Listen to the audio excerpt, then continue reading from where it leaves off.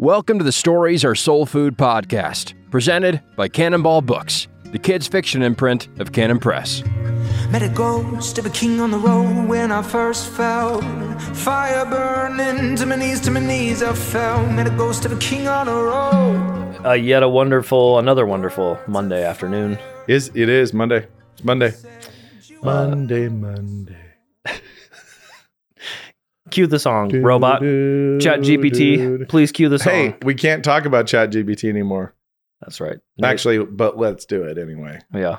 So there's that guy who dropped an AI generated song, right? Yep. You see that news? I didn't listen to it, but I listened to a little bit of it. well, it's something by Drake, and I listened. Yeah, to Drake so it was anyway. AI, but AI actually imitated the voice of Drake and The Weeknd, had The Weeknd in there, Mhm. and then it went number one, and then it was like, you know, So everybody's as upset. as pop songs go, it was a pop song.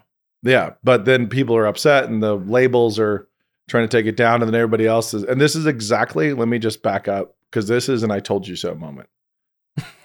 And so I'm going to say I told you so to just anyone out there in the world, and then we can just move on. So if that's gonna hurt you, take your earbuds Yeah. out. I don't avail myself of I told you so very much. Because my niece has told me that there's an I told you so room in heaven where we'll be able to take people into a room and just say I told you so. So you've already had Without sin. She's like, so there's an I told you so room in heaven where we'll be able to tell each other I told you so without sin. and you're But- gonna say you were right. yeah, You're correct. You did tell me and so. and nobody sins. I don't know. You already got one of those today that we Yeah, can't discuss. that we So, can't. so I don't know if you get. But I got no pleasure from saying it. I do get pleasure out of saying I told you so about this. So Okay. here's the thing, just philosophically, what I said at the beginning of all this is the question is liability. The question is one of liability. Where do we place liability? So Okay. Yeah. with self-driving cars and other things and AI, if we try to do the little kid thing of like hitting the baseball through a window and then saying it weren't me, it was the ball, it was the bat. If we attempt the Edenic excuse of it was the woman you gave me, Mhm. if we do that, and then if we make the mistake of placing liability or trying to evaporate liability, just kind of throw it anywhere and blame the machine, then we are hosed. If we actually keep our eyes clear and recognize liability where it belongs, we're okay. So if I use an Adobe tool to copy Drake's voice and The Weeknd's voice and to put them into a song, and I did it with algorithms and digital computer programming, I copied it and I stuck it in my song and I didn't have permission, then like, okay, that everybody knows that I'm pirating. Right. Now, because I didn't have to click, because I told it, hey, make a song, and this new Adobe tool did it without me having to do the clicking. Mm-hmm. It's still digital programming. It's still piracy. It is still just a computer program copying somebody else's voice Right. and putting it into your song. And he was like, I didn't do it. Like it wasn't me. I don't have any liability of any kind. It was the machine. It did it. It's like, okay, it is programmed. It is a tool made by man for the use of men. And you used it to pirate. You're still the one sitting there in the seat of culpability and the seat of liability, not the machine. The machine is not autonomous. It was programmed. Yeah. Like, Yeah. it's not autonomous. And then you went to it and used the tool, just like you used the mouse 5 years ago, and you went and you sampled and you copied and you ripped stuff off and you sold it without permission. It's the same thing. Yeah. Like you're using a digital tool to steal the work and imitate the work of somebody else. It's not philosophically different, ethically different in any way. Yeah. When you say, but I didn't have to click, so it wasn't me. I didn't actually do it. That's pretty silly. It's like, well, yeah, you did. We just have made a different tool that's more effective at that now. Right. It's the upgrade, and you use the upgrade to pirate. So before you wouldn't be able to say it was the mouse. It was Adobe that did it. It was the tape recorder. Yeah, it was Adobe. Adobe did it. Yeah. I didn't bootleg this movie in theaters. It was the camcorder I held when I filmed it. You know, it's like, come on. It's Right. just the same thing. It's just a different kind of tool. But anyway, moving on. Yeah. Yeah, I don't think we're very good at talking about tools in our culture and what tools are responsible for. Nope. We're actually just not good at talking about any responsibility of any kind. Yeah. Who is responsible for what? That's true. We're not good at guilt because we do either 100 or 0. Yeah. We're not good at We're not good at responsibility or guilt or or shared. Really anything. We're actually just kind of bad at being people. The wisdom is gone. Yeah. That's right. Yeah. Anytime it requires wisdom. Yeah, we struggle. Questions for you. Samantha really liked what you were saying about interviewing grandparents, but then realized, what do you ask your grandparents? So she was wondering if you had some that came, I think, from earlier episodes about, did you start with specifics or just a life story? And it's funny. I found a lot of places where they couldn't remember. So you want to get the real broad strokes, the stories you already know. So some of it is like you want to get the stories you already know, and you want to lay those down and archive those. So archive those stories in their voice, but then you want to kind of probe, and you want to probe a little bit and ask questions and find the fuzzy parts, find the gaps where they're like, like this is interesting. So I asked things like, what was your favorite Christmas present? Like, what do you remember? Like, just like, what do you remember from childhood? What's like like trying to find which days kind of stood out. Yeah. And there was a lot of fogginess. There's a lot of places where they couldn't remember. And I would just keep pushing, be like, don't worry about it. Like, don't worry that you forgot that. Let's move on, find something else. And when you do that, you find that they'll remember things that are adjacent. So, it's like you end up, things come into focus, but it's not quite where you asked. And it's just, what stories do your kids like to hear about you? That's the same sort of thing. Yeah. I remember, when did you get in trouble? Do you remember a time when you got in trouble, or a time where you made a bunch of money, or a time where you got tricked? I don't know. Those kind of story moments. Those things were key. And it's funny. So my mom's dad, who was in combat in World War II, Guadalcanal, and then Korea, and got out before flying combat missions in Vietnam because he said nobody survives 3 wars.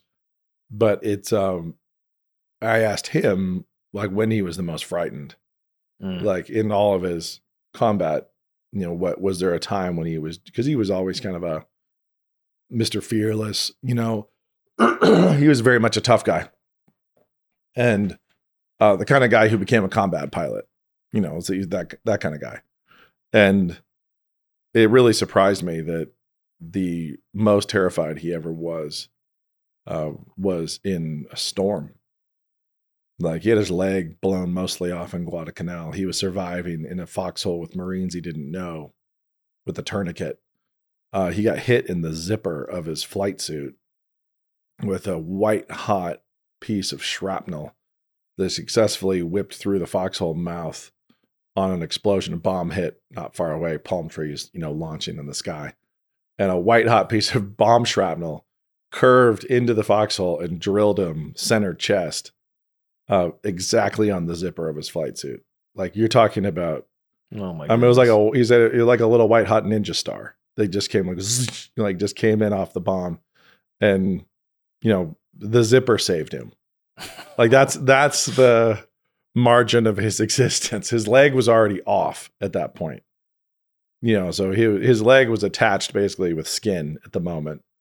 And then he got hit in the zipper with a piece of shrapnel. So when I asked him, I actually thought that's where we were going to go. I'd heard that story. I knew that story. Like, when he was, when he came to, he was unconscious. When he came to in this foxhole, these Marines had dragged him into. That's where I assumed that he would think most afraid. Yeah, that he was thinking the end is nigh. It's like, my leg is off, etc. But the answer was a storm in Korea. No combat, just trying to fly through a storm.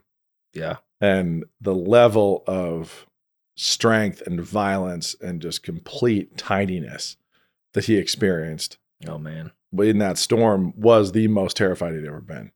And so that was a really a surprise to me. And it was a story that most of people in my family never heard. Right. And so he talked about it and unpacked it. And it was like, kind of like even going there mentally. Yeah. It was like, there's a reason why he shut the door on that. and had tried to, because I think if memory serves, he cried out to God basically, and like that was sort of like a repentance moment. And then after God saved him, he didn't follow through on his, on his actual repentance, and it wasn't until years later that he did. And I remember his baptism at a lake house in Coeur d'Alene, and the degree of therapeutic release that was for him. So it was not.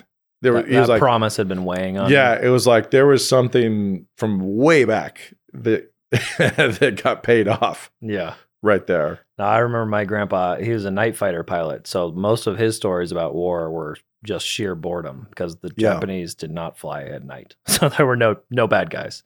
But I remember him. He'd tell the story of, I think his navigator got it wrong and they were flying away from base at night. You can't see anything, so you're just flying by instruments, obviously. Yep. And he made the call to turn the plane around and start flying backwards because he was like, we're going the wrong way. But that was almost the end of Fred Cole. Yeah, that was almost the end. But other than that, it's just boredom. And he didn't drink at all, so he would just he would trade his whiskey at the base to everybody else. I don't know, just sheer boredom, and through all of World War II. He was a little young, I think, so he also just came in right at the tail end of it. I've wanted to go. There's things that happened. There's so many pieces that show up when you interview grandparents. So my dad's dad, I began to discover his personality pathology. And I'd heard his self reputation, his self-impression before. But it wasn't until I really interviewed him that I realized, how wrong he was. About his own view of self. Yeah. Yeah. Okay. Like how he was not the kid he'd always told me he was. And he was not the kid he believed to the end, believed himself to have been. He just it just wasn't. So he actually, and I talk about this in Death by Living, but he was super ill and missed school. And there was this 18-year-old one-room schoolhouse teacher in Nebraska who took it personally and got him up to speed, like caught him up to his grade and everything else. And the downstream consequences of her extra work were really significant. But he always thought of himself as dumb. Mm-hmm. Like he just really thought he was not smart. And so I asked him about that. I was like, okay, well, what'd you struggle with, or what examples? And he was like, he was always fooling teachers and cheating and lying. And he just kind of, like, that's how he just waved his hand at himself. And when I probed and poked there, he's like, well, for my science teacher, I fooled her by memorizing the periodic table.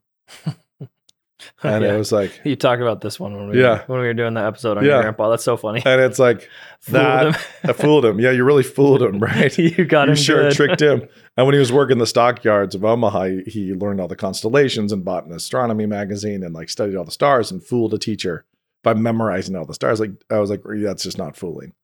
You're an idiot. But and the thing that's funny about that is those things were revealed when you just ask somebody old represents themselves a certain way, and you just say, explain that. Like, what do you mean? Like, give me examples. It's like, and that's you gotta get into the examples of their self-perception and I mean, pull that back. I think I have my grandpa's memoir, but I never interviewed him, and so stuff like finding out just on the side, oh yeah, your grandmother and I eloped when we got married. Like that sort of thing that just becomes a moment where you're like, I don't know. I'll have to wait till heaven, I guess, to find out. And my grandmother, more about that. she was such a sweetheart, but she lost. My dad's mom was gone before I was got to this point. I was never able to interview her, but her stories are phenomenal, and I really wish I had been able to. But then my mom's mom was such a sweetheart. I mean, she was just absolute platonic form of grandmotherly sweetness, but not a storyteller. Mm-hmm. Didn't really care to, didn't really, it wasn't, had no need. And so there's some things we got out of her and some things that we knew, but she was engaged to another guy the day she met my grandfather. So there's a story, right? Like this is right. Blind date. She got dragged along, and my mom's dad is dragged along. I've seen there's a photo from that date, and it's of my grandfather, I believe, walking on his hands with his shirt off. It's like, it's like he's doing his best. Yeah, it's like that. He's doing his bird of paradise. But my grandmother she had a ring on her finger. You know, it's like that's kind of wild. Like what's what happened? What's this story? What's going on here? Who is he? Where is he now? And, right. That was something I never really, you know, was able to get out of her, but she had no interest in telling. Yeah. Yeah. It's like, there's plenty of things that people just kind of let lie. Yeah. They're thinking, I don't want to go back. Yeah. No, I picked the road and this is the road I'm on. Mm-hmm. So anyway. Yeah. Well, I guess that's a good one here. We also I should say, I mean, and this is personal exhortation as well. You should try to do this when you're, for your kids and stuff, when people are as young as possible. So I think about my parents, you know, we should be doing this now when they have no interest of eulogizing themselves or telling all their old stories, but they can remember them all. You know, it's like they're young enough that, you know, it's like my dad's not 70 yet, you know, and so why would I be doing like childhood stories and all that kind of stuff? It's like, well, actually, now's the time because I could get his stories, I could get his brother's stories. He's got 2 surviving brothers. His sister is in glory, but the ability to fill those stories in from 3 voices right now that would be both about their parents, but also about their sister. And you know, it's like that. It's like, now's the moment, but they would be more annoying for them. But like, hey, do you have a couple hours on a Saturday and then another Saturday and then another Saturday? And we're going to lay down like 20 hours of. Now you're thinking like a filmmaker, I think. Yeah. Yeah, but just like, and then just stick it in the vault. Right. You know? Yeah. You know, so there's also things later, like when he's 80, we could make him watch stuff that, you know, in the interview and see what color he can add and so on. Right. But anyway. Yeah. I think about stories that are fading for me, even. We're like, oh, right, that happened. People will bring them up to me because I will have talked about something that happened on a book tour or whatever when I'm in Dallas at a book event and I tell some story that had just happened. And then 3 years later, somebody brings it up and it's like, oh, yeah, that did. Whoa, I've completely, you know, I completely just moved on from that. And that's a funny story. Then the nature of memory is an interesting one. Have you seen the Everything Sad is Untrue book by Daniel Nayeri? That's one written by his mom became a Christian and they fled Iran, basically. Okay. So his story is basically being a kid, an immigrant growing up in Oklahoma. And the novel's told from his perspective as a, whatever it is, 4th grader. But his whole point is that memory is a tough one because there's just tons of gaps in it. And his idea behind the story is that, you know, as an immigrant, you've got even less because you're now out of the place that you're from. So I have 3 memories. He's like, I got 3 memories of my grandpa and that's all I get. Yep. One of them, him killing a bull, like slashing its neck. One of them, him giving me something. And then these are my 3 memories and they may not be true. They may not be accurate. And it's interesting to me how bad our memories are. Right. And it feels like, especially as the Bible's all about memorizing and how hard memorizing things is and remembering. And I don't know. Hey, we just talked about Spirited Away. Right. And memory and remembering are big there. And like you read the Old Testament, you think, how do they forget the law? You know, Josiah like rediscovers it. Yeah, they dust it off and think, how did you forget this? It's like, well, pretty easily. How have we forgotten all the things we've forgotten as a culture? Right. You know, we just kind of move on. Yeah, memory's weird. And actually trying to write memoir and write creative nonfiction is really interesting for that reason. And so trying to like develop techniques to reveal where things are foggy or where the edges are unclear, because novelists have a tendency to really kind of like sharpen it in and focus it. But where you run out of memory, where you run out of data, you know, at the edges, is pretty difficult. And so you have to develop the technique to just kind of brushstroke it like an impressionist, where here's this concrete thing in the center, but as we get to the edges, you blow the focus and it just kind of, you know, gives the general idea of this is what was going on there. Tone. Yeah. It's like tone and impression. And it must be what happened. Don't try to but don't try to declare or proclaim where it is foggy. And so learning how to, it's funny because I think it improved my fiction too, just realizing not to be over specific in the details, but actually know when to like lose focus and when to like really, really show a thing and hang on to a thing. But I've said it here before too, but I've said it a lot to writers. And I think this is one of the weirdest things about God, about what he does in his art, is that secondary experience is remembered more clearly than primary experience. And so what do you mean by that? So it's if I make something up, if I do a good job, and that's a big qualifier because it's not all secondary experience, but if I do a good job, say I'm Tolkien and I write the Ride of the Rohirrim. I write the, Fangorn in the woods. I write that scene when the hobbits are hiding by the trail and the Nazgul is looking for them and riding past. If I write that well, and the Mines of Moria, whatever it is, Drums in the Deep, if I write that scene well, you will remember that scene better than you will remember your wedding day. Yeah. Like you'll remember it better than, birthdays, you will remember that imagined and secondary experience that you've now read and you've vicariously received from another person.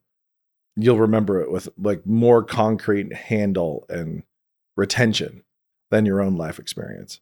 Okay. Do you think even sequentially? So let's say I remember going into brain surgery really well. And I do, like I remember it, but I remember we drove down the PCH with the kids. We're heading to brain surgery. We're going to USC. There's all these things that I remember. Trying to sort them, like trying to put them in order, trying to deliver them would take concerted effort, lots of note taking, lots of like memory checks and trying to like put it together. And I would be putting a puzzle together. Yeah. I would be putting a puzzle together. And it's one of the biggest things that happened to me in my adult life. And I would still be putting a puzzle together. Then this happened. And then there was this dream I had the entire time I was in surgery. I was just this horrible, hellish dream that was going for 7 hours and in which I was stuck in a Delta regional jet circling LAX and the AC wouldn't work for 7 hours. And they're cutting on your head. And I was just trying to get out of my seat and I couldn't get out of my seat. And like, I'm pouring sweat, which is weird because I was like ice cold, right? Through surgery, they take your temperatures way down and you're in a very cold room. Your body's like, we got to heat this thing up. Yeah. And I was like sweating and frustrated and mad. And the pilot kept announcing that we weren't able to land yet. We're still circling. And I mean, obviously at the time I didn't know that my surgery went very badly and was going much longer than it was supposed to, right? It's just going on. But I have a very permanent memory of this really awful dream that just kept on looping. And my two sisters-in-law were standing in the aisle of this regional jet staring at me and being emotional the entire time. And then I find out when I come to, they have driven down from Santa Cruz, California to Pasadena. They're with my wife in the waiting room and have been there on my sister-in-law's birthday. She spends her birthday in the waiting room at this hospital. And they made it into my nightmare. Like them stressing out and they're out in the waiting room, which is really funny. Mm-hmm. Anyway, that's concrete. The sequence going into it, less concrete. There's lots of different scenes and bricks that I have that are extremely concrete. It's like these different moments, and usually moments of like knowledge or heightened bizarre experience or things like that. But I could get you, it's like I could tell you Faramir's story and his arc with more clarity and more retention and more memory than my own relatively recent saga through brain surgery. Like it's something fictionalized and secondary and delivered by another source lands differently.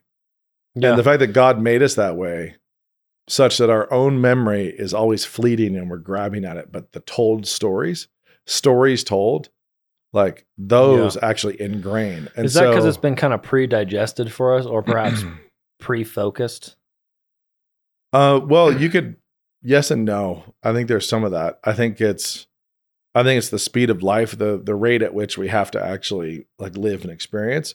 But also, I think it explains why we need preaching. Why I think we're designed to be this way. We actually retain the stories told. Mm-hmm. And so, if you're in a culture and a family where stories are told and they're retold and they're told and they're told, it's like, and you're going to hang on to those things, Right. and you're going to remember them more clearly than your own life lived. You're going to remember those things. And that's like, I think a design feature. Yeah. So that we actually grab onto that. So if you tell the stories of faithfulness in your own family, if you're telling the stories of God's action in the world and other things, and you're curating that, the curated narrative, when well curated, sticks. Yeah. It sticks like a tattoo. It sticks like a permanent mark. Right. You can't get out of your memory. Yeah. You will never forget these things. You might not pay attention to it, but you could also re-access it and it all comes flooding back. What's some of the advice you have for doing that sort of thing around a table? I mean, is it a dinner time thing? Yeah, a lot of it. I'd say get good at stories as a thing given in your family. Stories as things given and received. So like have kids tell stories of their day. Don't try to shut them off. Like when they're trying to tell stories of what happened today, help them refine into what was important and what's not important. And let's not talk about that. Right. But it's like, let them, and then give them critical feedback on how to steer it and how to tell those stories. Tell them stories, right. Like tell them stories of the lessons you learned, the things that happened in your life when you were, were bad and you received discipline, when you actually learned these things, stories of God's faithfulness, for your grandparents, your great grandparents, like just the thread, but then also Bible stories. And I would say that reading the Bible is important. Obviously, reading the stories from the Bible is important, but I also think just telling them the story. Right. It's like, and I would say that, sitting at bedtime and telling my kids Bible stories was, I think more potent than if we'd been around the table doing devotionals. Right. It's like with the Bible open and I'm just reading the passage, me telling them the story and actually like looking in their eyes and communicating the tension and the emotion of, of these moments, and really telling them the story. I think it made it real in a much different way. Recently we had a reference to Donner's Oak in a song, and the kids are like, "What's Donner's Oak?" And instead of just saying, "Oh, Boniface chopped it down," like going into a story of like, imagine you're this monk. Yeah, this is the situation. Yeah, marching into these tribes. You're right; it sticks really well. And it's the story of Jonah, the story of Paul. Yeah, it's like you're telling Paul shipwrecks, telling Paul stories. Those things will stick more effectively if you actually curate it and narrate it down to them. And if there's one thing we know from the Psalms, it's that those kind of big national or even family size events that would be novel worthy, right? Answers to prayer or moments when this could have happened, but this other thing did. Those things quickly get forgotten in your family. Yeah. And it's important to kind of have that structure of, oh yeah, this happened in our family, and then this one, and then God did this, and we wanted this, but this happened instead. Yeah. It's interesting how quickly we are to just sort of let giant things we prayed about for months, just all of a sudden. Like, it's just take it for granted now. Yeah. Yeah. Yeah. Yeah, absolutely. It kind of reminds me a bit of the Doubting Thomas thing, right? Because he got that primary direct tactile knowledge. Yeah. And then nobody else gets it now. And who is it? I can't remember which of the Gospels. And he got smacked for needing it. Right. and then later they say, hey, you shouldn't want that. And I've talked to my kids about that. You shouldn't want to have been able to prove the Bible story by touching Jesus. Like, that's not what God wants us to live. He wants that sort of memory and the access to the word. Yeah. Which is secondary, I guess. So I guess that's your point. Yeah. It's not the primary, it's the secondary retelling. That's really sticks. And that's super interesting. And I think it is, if you've distilled it down, I think you're right. It's like, it's such a strong flavor when you've removed all the extra seconds. Yeah. Because you think about how many things we live that would be riveting in an edit, in a compression. Somebody could write it. But our attention spans are such and our own focus is such that when we live it at 1 second per second and have a whole 8-hour day that led up to that thing, you know, like it makes it all fuzzy. And like we get to the big peak, the big narrative peak. And, you know, we have to actually strip everything else away because we get so distracted and bored. Right. So, but God is not bored with the genealogies of ants. So Yeah, that's true. We're bored with the genealogies of the Messiah, and he's not bored, Right.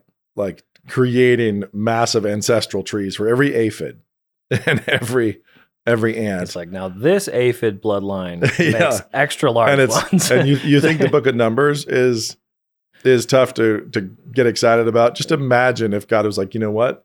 Let me tell you everything I get excited about, all the things I get excited Yeah. about. I can tell you, I talk about this in Tilt-A-Whirl, but like a 6,000-year history of one driveway rock, like one piece of gravel. Every single thing you run into has a narrative that goes by, you know, back behind it to the beginning of time. Right. Like all of it, every molecule of water, every insect has got a complete and intact genealogy. There is no part where he just waved his hand and it's fuzzy and it was like it's just not. That part of the video game wasn't built. It's like, no, it's all been built down to, you know, every single atom and beyond. So, well, I mean, you think about the stars, right? We kind of think, oh, there's the stars again. They've been doing the same thing forever. But I guess the Psalms they give him praise. Like he likes that it's been there and has been there every single night for as long as you can remember. It's like, oh, there's the Big Dipper again, you know? There it is. There it is. There it is. So here's the question. Which aphid in the history of the world had the most exciting story? No, I know. And the thing is, there is one. Yeah. There is an aphid of all the kabillions of aphids that have existed. There's one that had a fantastic, thrilling, amazing. A lot of them died in my grandpa's garden with the soap water spray. Yeah. So many of them have just been dairy cows for ants. Right. Ants have just been milking the honeydew and hurting the aphids. Which one has the best honeydew is another question. So best story, best of vintage. all the aphids. Of all the aphids in the world, which one produced the best honeydew? And which one like ran with the ladybugs for a while and was a total outlaw? Yeah, which one? Yeah, man, that's a question. We don't really think about life like that, and we should. It's just a reminder of how tiny we are. Yeah. But the point being, we have to remove all this stuff that God includes in the narrative because it's not ultimately for us. Yeah. You know, it's like we're living it, and I think that we do have to kind of curate it for each other to hang on to it. So, and it's weird that he made us that way. There's a stickiness when somebody tells you the story. And I actually hear true confessions. It's weird. It's hard for me to remember my own books. Okay, yeah. And so you remember books you've read and loved better than way better than books I've written. Than books you've read. And I think there's a lot of reasons for that, and it's because I've iterated the books I've written. I think that's my biggest explanation is like I've written that book 6 times, different ways. And so as years pass, like which edit, like that scene's in there, right? Like, oh no, it's not, you know, it's like, it's still very much part of the narrative. It's just, I didn't include it. Yeah. And so there's the story, and the story is like, it's in my head. The story is in my head visibly, all of it, like all of it's there.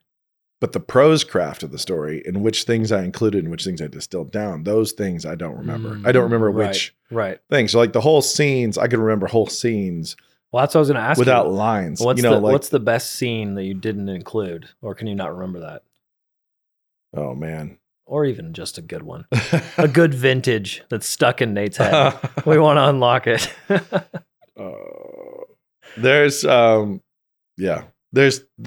So there's a scene that I'm really hoping to include either in like the 100 Cupboards graphic novel or in a TV series version. But it's the scene of Henry's discovery. So So the scene of Henry's discovery in the wall, and grandfather's writing in his journal in an empty house. And it's like, he's in this creaking, place that has been all these adventures and all this other stuff. It's all under control. And there's this massive disruption that hits. He's trying to journal, and it's just all very like quiet summer. So the scene I see is this old man by a window, with like curtains on the wind, it's kind of stirring in the summer zephyr, as it were, while he's writing. And then he hears a baby crying. There's like a real faint baby cry. And then he kind of thinks he's imagining stuff. And then he's looking around. And then just keeps going back to writing because it goes away. And then like chaos kind of erupts. So there's like lots of crashing and banging. And there's all these other things from all these other worlds that have become aware of Henry, right? Mm-hmm. So he goes up in the attic and the whole wall's going nuts, kind of behind the plaster. Mm-hmm. He's already bailed on the cupboards. He's already plastered over them. So there's like his tools are there. Mm-hmm. It's like, but it's all going to come unglued because there's this baby crying and everything from all these different portals are all wanting that baby. Yeah. And so the scene where he strips the plaster off has to deal with some of the other doors and reseal the doors and like stick a screw in one. He's like trying to get it back under control. Yeah. Gets the baby out and then plasters all the way over, the whole thing again. Nice. It's like that scene like didn't have a home right in the books. There's a couple things. There's a couple beats like that through the trilogy, but I see that scene as vividly as I see Henry's other scenes. Gotcha. Like where it's all part of the one story. Like there's a story of Henry, right? So there's the story of Henry coming to Henry, Kansas, and all of that, and there's all these pieces that are there. And so you assemble the best version of it that you can for the needs of the market and the desire of your editor and the publisher and everything else. Then you send it out to the reader, and then the reader receives it as if it's this like authoritative. This is the story. This is it. That's how the reader should receive it. This is it. Right. And then from the writer's perspective, that's an adaptation. At least from my perspective. Okay. So a film adaptation is just another adaptation of the same story. The story that is the one that I have taken years to assemble via imagination. And there's like all the, it is very, very visible. And I ultimately watch a scene over and over and over again and restage it. And it's very much film cinematic. This is always how I've been all the way back to elementary school. I'll picture a scene and I'll basically watch it play out. It's like watch the whole thing play out with Henry. There's another one, Henry in Boston with a government worker who's going to ship him to Kansas. Mm-hmm. So he's there. We have this scene, and watching it all play is kind of, and I'll watch it play where there's a fly bothering this woman. I'll watch it where it's like, oh, it's not a woman across the desk. It's a man. It's a skinny man. It's a fat man. It's a mantis. It's a spider. It's a fly. And recast and reshoot and reimagine. Gotcha. And replay the scene over and over and over again until I try to find the one that's hitting the tone and has the effect that I think it needs. Yeah. And then like, okay, now that's it. Now write it. And as I write it, I'll be like, it's like readjust and and shift. I do think, and this is kind of a side note for anybody who wants to be a writer, a lot of people will reimagine the scene to what is written. And this is why I think writing nonfiction is so helpful for aspiring writers, is you need to try to capture scenes with your words, and you need to actually be able to measure failure or success. So when you're trying to write the scenes with your words, does the scene change to like, are you moving the goalposts where you threw the dart, at the dartboard, and when the dart is missing, you just move the board so that it hits the bullseye? You're like, this is what I imagine now. Like, so trying to have the discipline to nail down the scene prior to prose. Now, there are other writers who do this very, very differently than I do. Then who's to say whose is better? We are, Brian. We are. But there are plenty of writers I read, and I think you never pictured this. You're writing ideas, and you're writing ideas and impacts. You're not actually chasing like 3-dimensional visceral scenes with your prose and trying to capture it. You're just trying to tell me what happened next. Mhm. And your idea is that this girl's going to be sad. And so you just kind of write a complicated version of telling me that she's sad instead of giving me a scene that's evocative of sadness and that I then get to it with her. I arrive with the character to the same Right. sensation. Anyway, so mean, all this to say is when Yeah. a book is done for me, when I've written a book, it's hard for me to even put a pin in how many different ways I have written it, imagined it, focused it, selected it. But when I read Lord of the Rings, it's just one thing. I've only ever met one scene. Right. And I Yeah. can be mad at the movies because it's different than the way the book was. But when it's my own book, it's already been different 100 different ways before it ever got published. I mean, I guess that's what an editor does too, is, it's hard to think back to, although occasionally you'll get good moments where someone say, what was this draft like before Right. you edited it? And you'll say, Yeah. oh yeah, well, It was better. yeah. I wrecked it. I went ahead and diluted it a little. I added water. Yeah. This character that you like so much wasn't as memorable. Those kind of things are enjoyable when you can look back and see how a character through rewrites has become the person that everyone loves. That's a fun Yeah. moment. So, I mean, for me with Ashtown, when I found out that Ashtown couldn't be 5 books, it's like that they were moving it down to a quartet. And the work I had to do to kind of like take the planned narrative and try to squeeze it in and try to really jam Empire of Bones with stuff so that Silent Bells could be the last book, that was tough. It was really tough. It's hard for me now to even go back to that 5th book. So 100 Cupboards for me was one massive volume and then became 3. I wrote a big fat book. Mm-hmm. And then it got distilled and broken into 3 different things.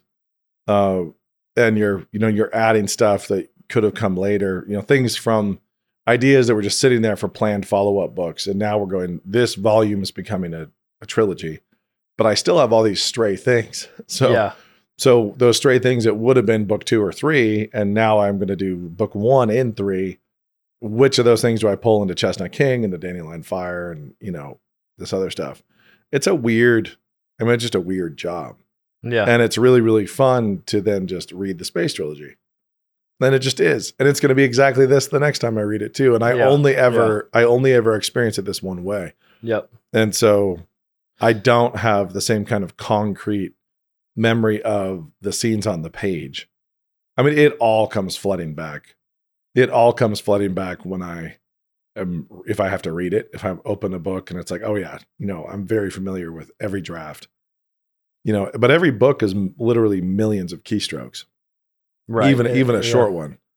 And so the retention of all that variation is a little bit difficult at times. Well, okay. Last question before we leave. Anything we will do, I think, Jesus Revolution for Lamp next week. So in the past, you've occasionally given us, what should we look for? What should we watch Jesus for? Revolution? Is there something that you think we should head into Jesus Revolution with our senses attuned? Well, let me just say this. I think when movies like Jesus Revolution are happening, when they're being made, when they're being released, they become about this. It's almost like the fiction we were just talking about. They come focused on the ideas. They are engaged with by the viewer as promotional materials or idea based, ideologically based. What's its message? What's it doing? Instead of just thinking of it as narrative and narrative technique. So I think that trying to watch it and focus on how is it doing its job? Like, how is it effective?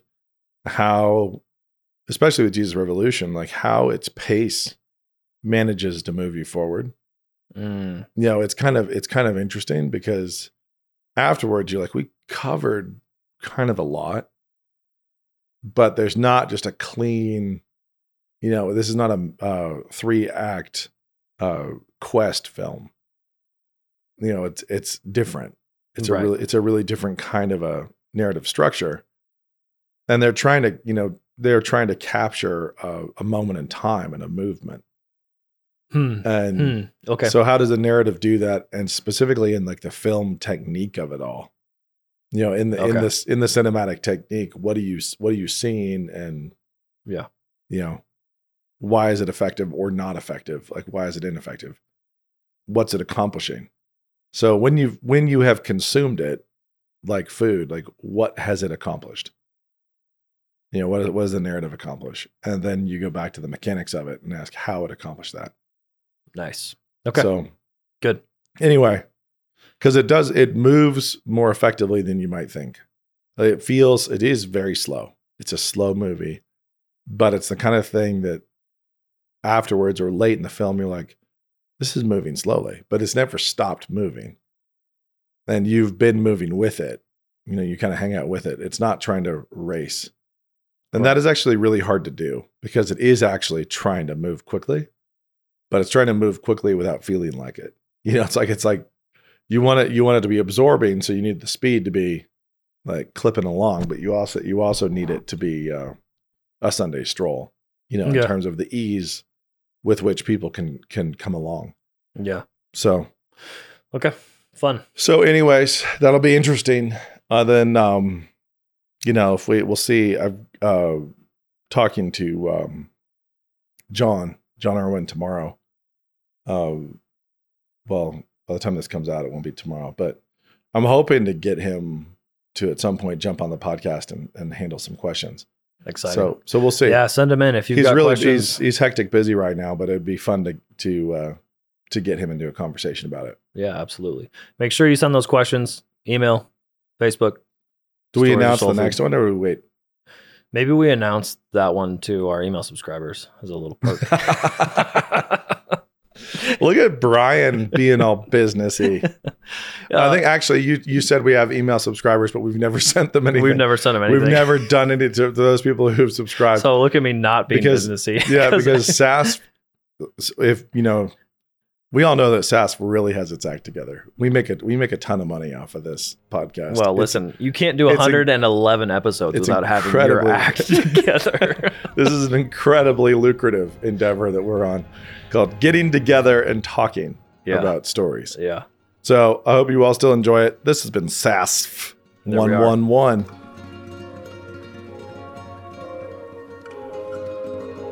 I hope you enjoyed this latest episode of Stories or Soul Food, and I have something special for you because I'm excited about it, so you get to hear about it. It is this brand new book by Canon Press about stories. It's called 32. Yes, the number. 32 Christians Who Changed Their World by Dr. Glenn Sunshine. And it's stories of everyday Christians all around the world throughout history, the people you haven't heard of, true multiculturalism, and the way short stories of how their lives changed history and their own culture. It's inspirational. I mean, the Christian faith is a call to adventure. And of course, on our podcast, we love to talk about how stories affect that. And some of my favorite ways of doing that is talking about famous characters in history and not famous characters in history. Oh, and one more part. I get very excited about this stuff as a publisher. Look how cool the shiny black foil is on the nice yellow binding. It's just fun to have a nice hardback book. Anyways, this is available now. It's just releasing, brand new, 32 by Glenn Sunshine.